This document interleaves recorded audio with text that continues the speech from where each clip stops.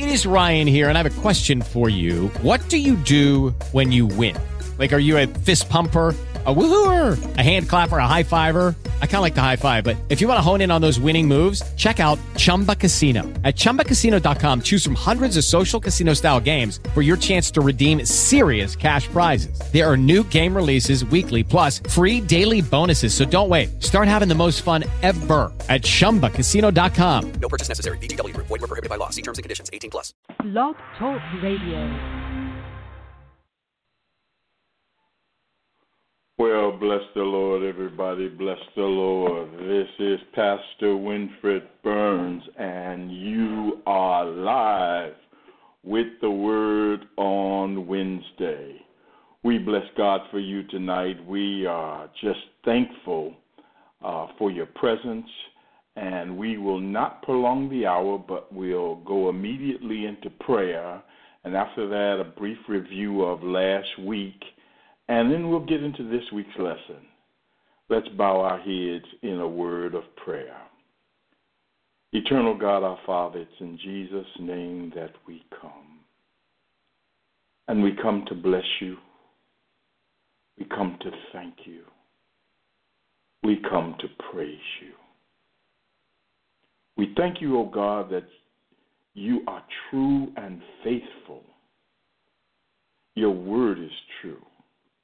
God, and even when we are faithless, you are faithful because you just will not deny yourself. God, we thank you that when you give your word, that your word accomplishes its purpose. It does not return to you void. Oh, how we bless you and praise you. Tonight we come to you considering your word, specifically your law, and what it means to us. And we ask that you would speak tonight. We ask that you would lead us and guide us into this conversation, that you would infect our minds in such a way that we think right. And more than just thinking right, that we would do right, that we would walk upright before you because we know your word. For your word is your will. And that we be doers of your will, even setting aside our own and dying to it. That you would be glorified, that your kingdom would be advanced, that you would be pleased. Oh God, how we bless you and praise you. In Jesus' name, amen. Good evening, Autumn. Good evening, Shanette. How are everybody doing tonight? Hey, look, just a brief review. Now, last week, and we're in Galatians chapter 3, we gave an overview last week again of what's going on, and I want to bring your attention again to this, and that is that Paul is writing a letter. He has written a letter to the church at Galatia because the Jews came along, some Judaizers came along, and said that it was not enough for them to have their salvation through Jesus Christ, but instead, good evening, everybody, but instead it was necessary for them to obey the laws of Moses. So we entered into the conversation explaining what justification meant, and then last week's question was, Paul begins to question them at the top of the chapter, and he asked them, does God give you his spirit and work miracles among you by the works of the law or by believing what you heard? We found the answer that God gave his promised spirit by belief, by faith in him. So everything, justification, receiving God's promises, were dependent upon us believing, and we, in turn, are like Abraham, because the argument was that Abraham received the promise by faith, and so we receive the promise by faith, and those of us who receive it by faith are with faithful Abraham, but those who choose to live under the law are doomed for destruction, because you can't keep the law. If you break one little bit of it, you might as well break it all. So it was impossible for them to obtain salvation. It was impossible for them to be pleasing to God by living under the law. Okay? Now, and thank you, Victoria, for sharing. I want to move on, and I want to move into verse 15, chapter 3 of Galatians, verse 15. And I want us to see what the purpose of the law is. Because we've got this big discussion going on right now is, well, does the law apply to us today? Can we just ignore it? Since we're under grace, can we just do whatever we want to do and ignore the law? And so before you answer that question, we need to establish what the purpose of the law was, or more importantly, what is the purpose of the law? And that begins in the 15th verse. So if you would, go to Galatians chapter 3, verse 15. Turn there real quick.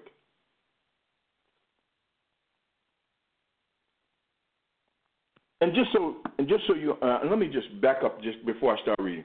What do I mean when I'm talking about the law? When I speak of the law, we are speaking of the laws given by God to Moses. Now, if you want to get a sampling of them, go to Exodus chapter 19 and begin reading from Exodus chapter 19 all the way to, let me just take a quick gander. I know it starts at about 19 because they're at Mount Sinai, and he talks about the law all the way through, looks like he goes all the way, yeah, it looks like it goes from 19 all the way through about 31. Yeah, about 31. And as soon as he finished giving them the law, of course, then Moses is up there. And what are they doing while God is telling them, giving them the law? They down there and they had themselves a party, and they immediately begin to worship idols. But when we speak of the law, we speak of those laws given by Moses. Now, we think, most Gentiles, most Christians think that the law is just the 10 Commandments. No, there's actually about 613 laws. If you were following me on Facebook, you saw just a smattering of them in a post this week. For example, it's against the law to bear a grudge. So all of you who are out there who carrying grudges, you broke the law. It's against the law to not help a poor person. If you see a person who is poor and in need and you don't help them, you just broke the law. It's against the law to borrow with interest. It is. It's against the law to lend somebody money and charge interest. It's against God's laws. It is against the law for you to know somebody has done something wrong, and not go to court and testify and not give testimony. They talk about snitches get stitches. Well, guess what? And, it is against God's law. It is against God's law for you not to tell what you know in a situation. And the final thing that I posted this week, do you know that it is against the law for you to be in warfare and to be scared? Yeah, that's against the law. So, and there are a total of 613. And if I had to break the law down, there was the laws that talk about how we interact with God. Then there are the law, and those would include the laws of sacrifice. Then there are the laws that how we interact with each other, and then there are the laws of festivals and Sabbaths and all of those. That's a quick way to break those three down. But there's 613, and I'm gonna challenge you right now. Now we know I just told you it was 613. There are 10 that we should know. as you're sitting there right now, and don't tell me nothing. Don't tell me. But as you're sitting there right now, jot down the 10 that we should know. Jot down the 10 commandments. Go and jot them down. Jot them down while I'm getting ready to read this passage. And it's going to be funny because most of us can't remember those 10. So how are we going to remember 613? Ain't going to happen. It's not going to happen. So that's why we should be grateful that we are under grace. But anyway, I want to read to you. Let's pick up at 3 and 15, okay? And what we're going to answer tonight is the purpose of the law, okay? Brothers, let me take an example from everyday life. And I'm at Galatians chapter 3, verse 15. Brothers, let me take an example from everyday life.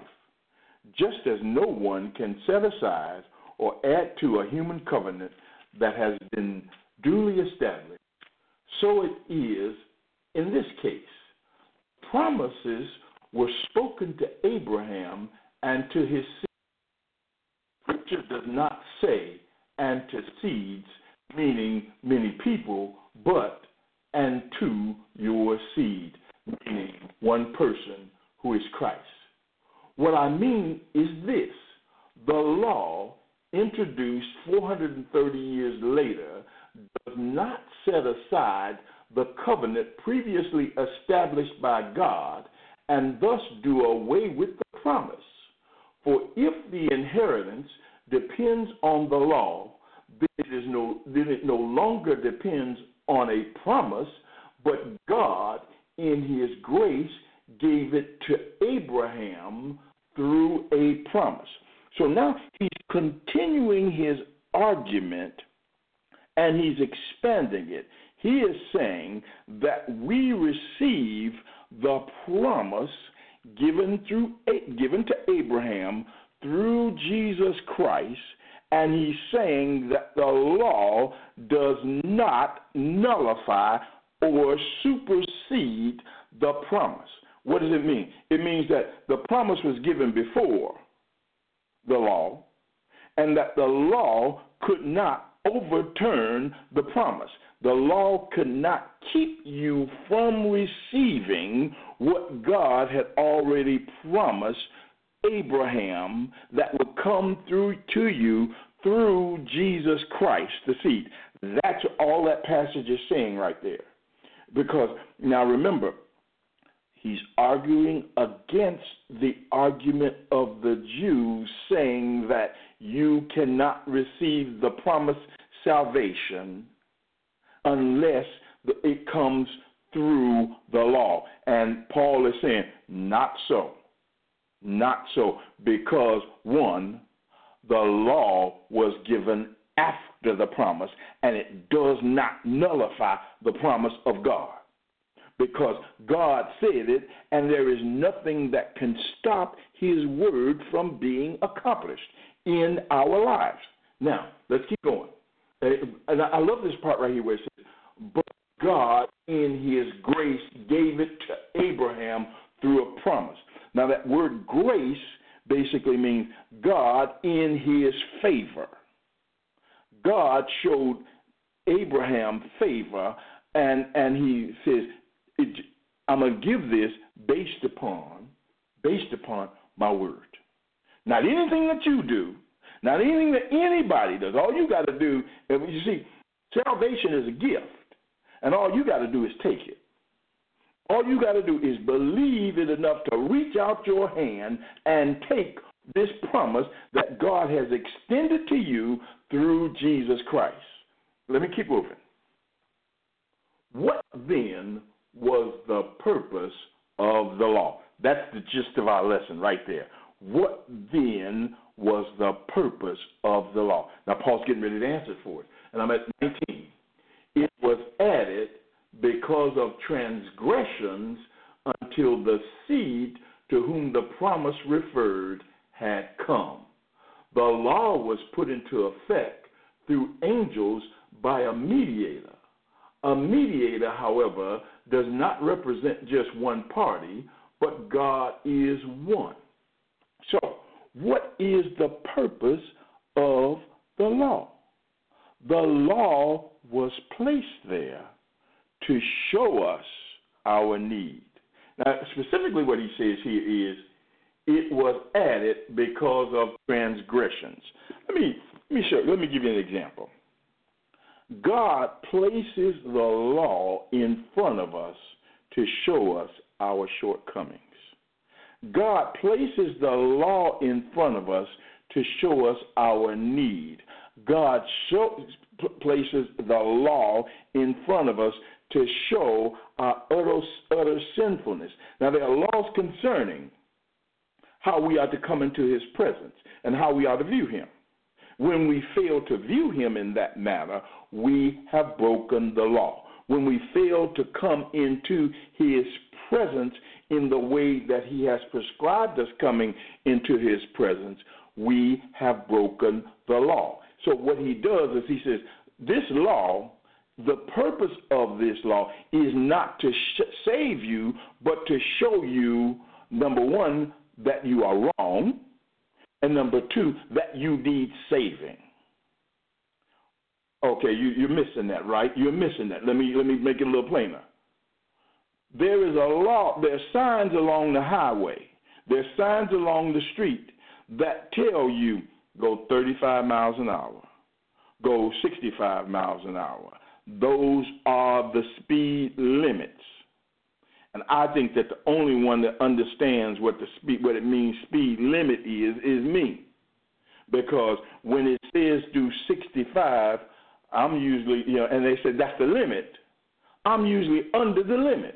I'm usually doing about 63, 64, and if you don't watch me, I get down to the old speed limit of 55. I am staying within the law. I am staying within the boundaries. I am staying within the safe boundaries according to what the speed limit says, and the police can't do anything to me unless I get down a little bit too low, and then they say, okay, you're going too slow. But as long as I stay under 65, I am within the limits of the law if 65 is the posted. And what does the sign say? Speed limit. I'm going to say that again to all of y'all. That's the speed limit. That ain't the minimum. Too many of y'all out there thinking that 65 is the minimum that you can go. And so y'all out there doing 80 and 85 and running the guys like me off the road who trying to obey the law. And then you get mad when the police pull up on you and they say, okay, I got to give you a ticket. Officer, I wasn't doing nothing. Why don't you go find a criminal? You are a criminal. You broke the law. Period. That's just the truth. Well, it's the same thing with God's laws. God's laws are prescribed to keep you within the safe boundary. They are not prescribed to bring you salvation. What does it say? The law was given because of transgressions. The law was given because, if you notice in Exodus, on their way to the promised land, God saw that they just wasn't going to act right. He knew them. And so he says, look, let me show you how to walk with me. And so the purpose of the law was to show the people the expectations of God. And when they knew his expectations, they could examine themselves according to what God told them and find out whether they were in bounds or out of bounds, whether they were getting ready to get a ticket or whether they could proceed on safely. The purpose of the law was transgressions. That's that. Now, let's go further.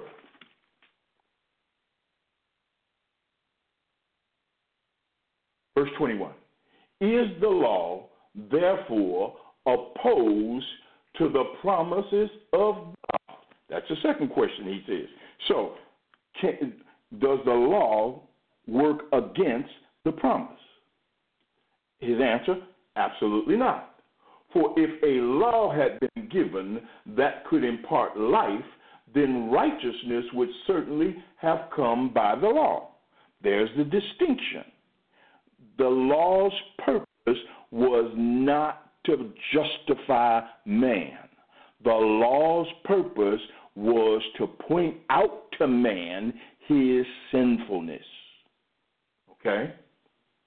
But the scripture declares that the whole world is a prisoner of sin, so that what was promised, being given through faith in Jesus Christ, might be given to those who believe. What is he saying here? What is he saying? The whole world is a prisoner of sin. The whole world stands convicted under condemnation because of sin that has been pointed out by the law. Somewhere else, Paul will write, I wouldn't have noticed sin if it was. I wouldn't have known anything about sin if it wasn't from the law. I think that's Romans chapter 6. Yeah, I think it's Romans chapter 6. He says, because I would not have known that sin even existed if the law hadn't pointed it out to me. And then sin became utterly sinful. But where sin did abound, grace even more. That's around Romans chapter 6, I believe that is. Look that up later on tonight. If we ever get over to Romans, then this argument becomes expanded over in Romans chapter 6, or in the book of Romans rather. So what he's saying, let me go to verse 22. Before this faith came, we were held prisoners by the law, locked up until faith should be revealed. So the law was put in charge to lead us to Christ, that we might be justified by faith. I want to read that in a different version, if I could, and I don't have it handy. Oh, okay. In another version, it'll say that the law was your guardian. The law becomes your guardian. And the picture that Paul is painting here is that the law becomes a disciplinarian. The law becomes a teacher. And what he's showing is that young men and women were given a guide. They called him a teacher, but he really wasn't a teacher. He was the person that was responsible for bringing them, the sons of the people, to and from teachers, and it was also responsible for disciplining them when they got out of line. And so when this is the picture that Paul is painting. He's showing them that this law is your disciplinarian. This law is designed to take you to a destination where you can learn. And when you walk with this teacher, she's saying it was Romans 7. Okay, good. Thank you. When you walk with this teacher, if you did anything wrong, it was not unusual for him to whack you right back in line. Okay, it was not, and so this is what he's saying in this passage right here. So it says we were held prisoners. It's like you were on lockdown. You were on lockdown until you came of age to receive what God had promised you. Okay, so it says now that faith has come, verse 25. Now that faith has come, we are no longer under the supervision of the law. So what did we learn so far? And I know I'm giving you a lot, and I'm giving you a condensed version of it, and we'll expand this teaching over in Romans. But what you want to see here is that, number one, Paul is going to tell you that the law cannot bring salvation. The law can only point out your sin. The law can only point out your unrighteousness. The law can only point out to you that you are destined for death if you are under the law. Now, previously, what did he say? He said that everybody who's under the law is under a curse. So he continues along that vein, showing the powerlessness of the law, but also now he shows what the purpose of the law is. Now he says, once you're under faith, you are no longer under the supervision of the law. What does that mean? That means that you are no longer under the power of the law, but instead you are under the power of God through faith in Jesus Christ. So God releases the power of the Holy Spirit within you to lead you and to guide you and to empower you to do what the law couldn't do, because now you have received the promise. I'm going to finish this and then I'll show you the application of it. You are all, I'm at verse 26 now. You are all sons of God through faith in Christ Jesus. For all of you who were baptized into Christ have clothed yourself with Christ. There is neither Jew nor Greek, slave nor free, male nor female, for you are all one in Christ Jesus. If you belong to Christ, then you are Abraham's seed and heirs according to the promise. First of all, so he's going to do a lot with this passage. First of all, there's this separation or division that has crept up in the church. And the separation is the Jews versus the Gentiles.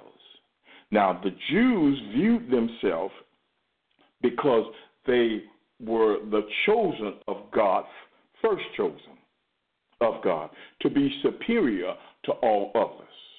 And so they came in looking down their nose, and they've been trained to do this because basically they thought of everybody else as dogs. And so they're saying, if we're taking these dogs, if we're taking these mutts into the family, then they got to have the proper training. He says, oh, no. He says, no, that's not the way it works. He says, if you have been baptized, and back in Acts we talked about what baptism meant. Baptism was us dying to ourselves, declaring ourselves dead, and taking on and becoming alive in Christ. And when we become alive in Christ, what do we say? We don't represent ourselves anymore. We now represent Him. We now not only represent Him, but we now take on His character. We take on His purpose. So our purpose or our will is no longer our own, but instead our will is to do His will. Our personality is now His personality. And that's why in the old church we used to sing, no more I, no more I, but it is the Christ that lives within. So we become a reflection of Him who is a reflection of God. So in essence, when we get baptized, what we do is we begin to reflect the will and the way and the personality of God within the earth realm. That's really what baptism says. So he says, you have been baptized and you have been clothed. Now you take on the external features, not just the internal features, but you are robed in the righteousness of God. Because what do we get when we are justified? We get the righteousness of Jesus imputed or deposited into our account so we can live off what He gave us. Do you see what he's saying here now? And so he says, and we all got the same thing. So whether you are Jew or Gentile, whether you are slave or free, we all are one in Christ Jesus. Whether you are Baptist or Catholic, whether you are Pentecostal or Protestant, no matter what you are, if you have take on the faith of Jesus Christ, if you believe that Jesus Christ died for your sin, accept him as your Lord and Savior, are baptized into his name, then you are one. We can call ourselves something different. We can worship differently. We can come from a different denomination, but we all are one in Christ Jesus. Yeah. That's what he's saying here. That's his argument. Why are we all one? Because we all got saved the same way, by faith in Jesus Christ. So, what does the law bring into? What does the law mean to us today? It means the same thing to us that it meant then, according to Paul. The law becomes a guide. The law tells us how we can live pleasing to God. It doesn't empower us to live pleasing to God. It just says this is what God likes. God loves us to take care of the poor. That's our responsibility toward our fellow man. God loves us, God is pleased when we don't covet, or when we don't murder, or when we don't lie. Those are the things that are pleasing to God. God is displeased when we practice lying, when we murder. God is displeased when we walk around coveting, when we walk around in adultery. The law is not nullified by grace. The law still has its purpose. And what is the purpose of the law? To tell us when we mess it up and to show us our need for Jesus. To the Christian, it shows us our need to repent. It shows us that we are displeasing to God. But we have a high priest who has been touched with the feelings of our infirmities and tempted at all points, and he encourages us to come boldly before the throne of grace where we can find mercy and help in our time of need. So when we violate the principles of God or the law that tells us how to be pleasing, we can run into him and say, woo, we done messed up. But if we just say, oh, yeah, I lied on a big deal. Oh, yeah, I did a big deal. What we're saying is that we don't care whether we please God or not because we saved. And I'm going to tell you something about that kind of thinking. That's what's wrong with our world today. That's what's wrong with Christian church today, because we think that because of the grace of God, the favor of God, that God bestowed salvation on us, that we can live any old kind of way and get away with it. And God should be happy because we say we came to church, we gave our tithes and offerings, or we didn't give our tithes and offerings, or, I came and I fed the poor. That's good enough for me. No. Nothing could be farther from the truth. If you want to walk upright before God, then you understand what his expectations are for those of us who have been empowered because we have his spirit to walk upright before him and live pleasing to him. Because our will is to do his will, because his will is our will. And that's why, because we ask according to his will, we can ask for anything. Why? Because we're asking according to his will. Are you seeing how things are starting to fit together now? Are you seeing that? Okay, I'm a few minutes over. But that takes us through chapter 3. So, what is the purpose of the law? The law points out the sin. What is the purpose of grace? Faith, rather? Faith enables us to receive the salvation promised by God. That's the relationship between the law and faith, the law and grace. Faith enables us to receive God's favor, meaning his salvation, through Jesus Christ. Amen? If you've got questions concerning this or anything that we've in Galatians, I want you to begin to type them right now. We're going to close down chapter 3 with a word of prayer. And if I see questions, I'll answer them. Come on, let's pray. God, we thank you. God, we thank you for your law. Yeah, we do. We don't ignore it because it tells us when we're out of bounds. It also tells us when we're in bounds. We understand that it was there to point out our transgressions. That shows us our imperfections. Your law points us to you and makes us run to you. We appreciate the enabling of your Spirit. We appreciate the fact that it empowers us to not only to know what sin looks like and what is displeasing to you, but also it enables us to overcome and to walk upright before you and to be pleasing in your sight. Oh, God, we thank you for this law that you've given us. Now, oh, God, help us. Help us to not ignore the things that you've said, but instead to pay attention. Help us to represent you in our lives in the way that we treat our fellow man.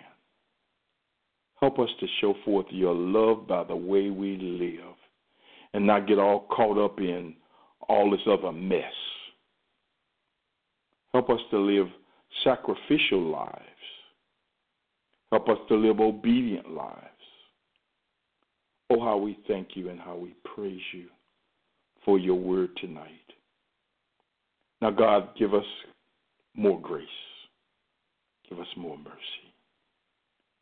We thank you in Jesus' name. Amen. Okay, so I see one. Please explain in verse 14 that word might. Also, please go over impart and impute. Okay. Let me take the back part of impart first. To impart is to send. To impute is to place. Okay? Impart, send. Impute is to place. So when he says imputed righteousness, it is the righteousness that is deposited into your account. Okay? That's what's imputed or imputed. It's in your account. Impart is where he sent it to you and where it's walking alongside of you. So one is the finished. So when we talk about imputation, we really talk about the finished work of Christ. And when we talk about impartation, we're talking about work in progress. Now, let me look at verse 14 real quick. Verse 14, chapter 3. And tell me if you got that while I'm looking at verse 14 real quick. He redeemed us in order that the blessing given to Abraham might come to the Gentiles through Christ Jesus, so that by faith we might receive the promise of the Spirit. Okay, so he redeemed us. He purchased us. The picture that you want to see is, who is that? Hosea and Gomer. I think that's Hosea.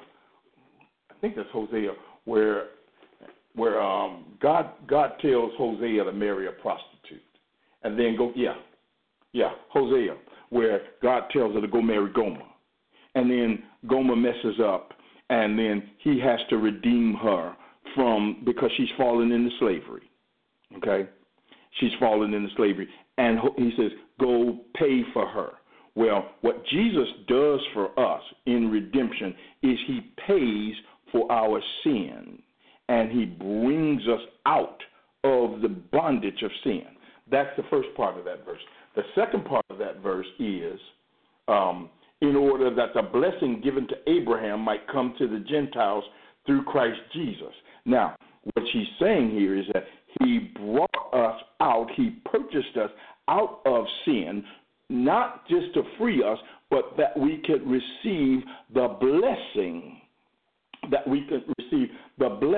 which is the promise, and the promise is his Spirit. He purchased us to enable us. You got that? He purchased us to enable us. And what do you mean by that? The promise of his Spirit. Remember all through Acts, ye shall receive power after the Holy Ghost has come upon you. In Luke, he talks about the promise of the Spirit, but wait for the promise of the Father, which is the Holy Spirit. Okay. Might. That the blessing given to Abraham might come to the Gentiles. The blessing might come to the Gentiles if the Gentile receives the message by faith. That's what that word might function is. Just like the word comes to everybody, some of them will receive it, some of them will not receive it. So, even though it's there, they might take it and they might not. Just like some Jews, they got it and some didn't. So that word function basically shows us that the blessing is a function of reception.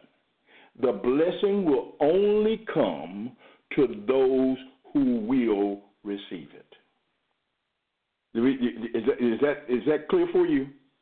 So when he's talking about that word might, that might functions as a it functions. Let me think of the best way to say this. The might points us toward the free will of the gospel. That man's will, that even though it comes to you, it's not going to be forced on you. It is still your choice. Is that all right? Did I explain that verse? Okay, good. Any other questions? I got a question. I usually don't get good questions like that, by the way.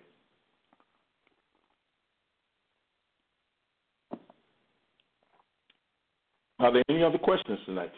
For those of you who are on, what do you call that? This Global Drive, you can call me. I forgot to get a number. I just forget so much stuff. 929-477-2304. 929-477-2304. I forgot to get that number out.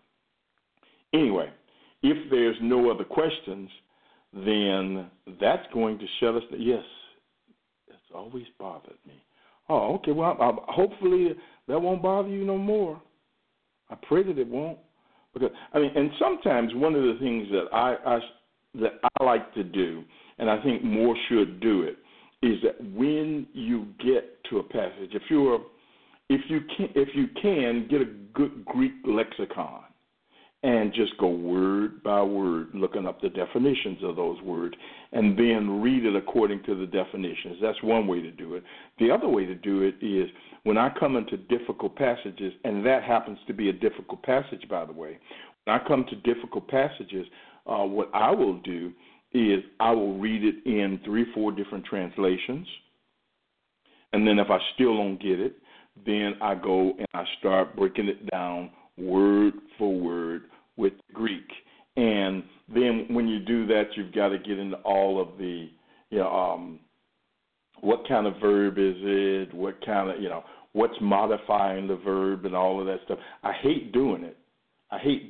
When you get into a difficult passage, that's what you have to do. And the third thing that you can do, which actually should be the first thing, is you can go right to the author. You can go right to the author and say, Lord, what are you saying to me right now? What are you saying? And God will reveal his word to you. God will reveal his word to you. He'll reveal it in a variety of ways. Sometimes what he'll do is the very passage that you are having a problem with, that's the passage that your pastor will preach on. And he'll make it crystal clear for you. Other times, it's doing study. Still other times, it's in Bible study. And then sometimes with me, God will, if a difficult passage, what he'll do is he'll basically begin to piece by piece feed it to me. And then it'll be 2 o'clock in the morning, 1 o'clock in the morning. All of a sudden he'll speak and he'll say, look at this right here. And he'll put the whole thing together. When they say that the Holy Spirit is your teacher, he ain't playing. And he's going to lead you into his word. And he will reveal his word to you. And the beautiful thing about it is he'll reveal it to you in a way that you can understand it. Now, those are the ways that he deals with me. So, anyway, that's our lesson for tonight. I pray that you've had a wonderful time. Next week we'll be in Galatians chapter 4. And I pray that you will be as excited about Galatians as I am. And, oh, by the way, I'll give you a hint where we're going next. We're going to Corinthians. We're going to Corinthians. We'll stay in the letters for a little while longer. So anyway, that's it for the night. Thank you for being with us. Share this video with others because I'm sure that there's a whole lot of people that are out there that are confused between the law and grace and justification. And these videos, these Bible studies will really help people understand and grow. So I thank you for being here. Have a wonderful, wonderful evening. Be blessed. God bless everybody. Bye-bye.